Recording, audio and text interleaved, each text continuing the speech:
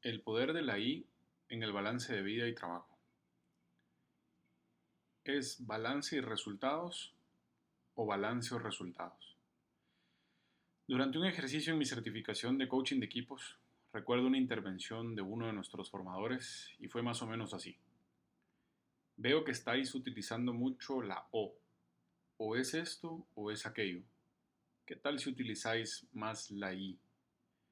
Esto marcó un antes y un después en mi vida, debido a la dualidad a la que constantemente estamos sometiéndonos, mientras que existen más de dos caminos para un mismo objetivo.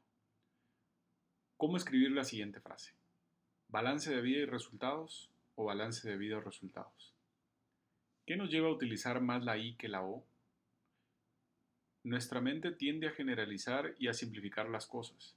Es más fácil encontrar una respuesta buscando entre dos alternativas que forzarla a que encuentre una alternativa adicional. Por lo tanto, no es de extrañarse que se oriente más en primero encontrar formas que aparentemente faciliten nuestro trabajo y por último, quién sabe cuándo, encontrar el balance de vida. ¿Qué es el balance de vida? Invertimos buena parte de nuestra vida trabajando, durmiendo, alimentándonos y, por qué no decirlo, también en el celular.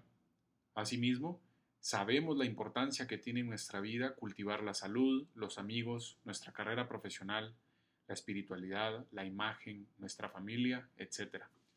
Todas esas áreas de nuestra vida a las que debemos prestarles importancia e invertirles tiempo y poder ver cómo los resultados que consigamos en una impactan positivo en las otras.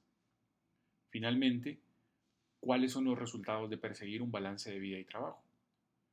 Una vida más significativa, con sentido y propósito de las cosas que queremos, con paz, tranquilidad, armonía, inspiración, creatividad, bienestar, paradójicamente mucho más productiva, con estrés, pero conscientes de las implicaciones de ir más allá de lo necesario hasta llegar a estados ansiosos o de burnout. ¿Cómo encontrar el balance de vida y trabajo? En el siguiente episodio prometo escribir al respecto. Mientras tanto, dejo algunas preguntas para reflexionar. ¿Qué tanto balance hay entre tu vida y tu trabajo? ¿Te gustaría encontrar ese balance? ¿Encontrando ese balance serías más productivo que hoy?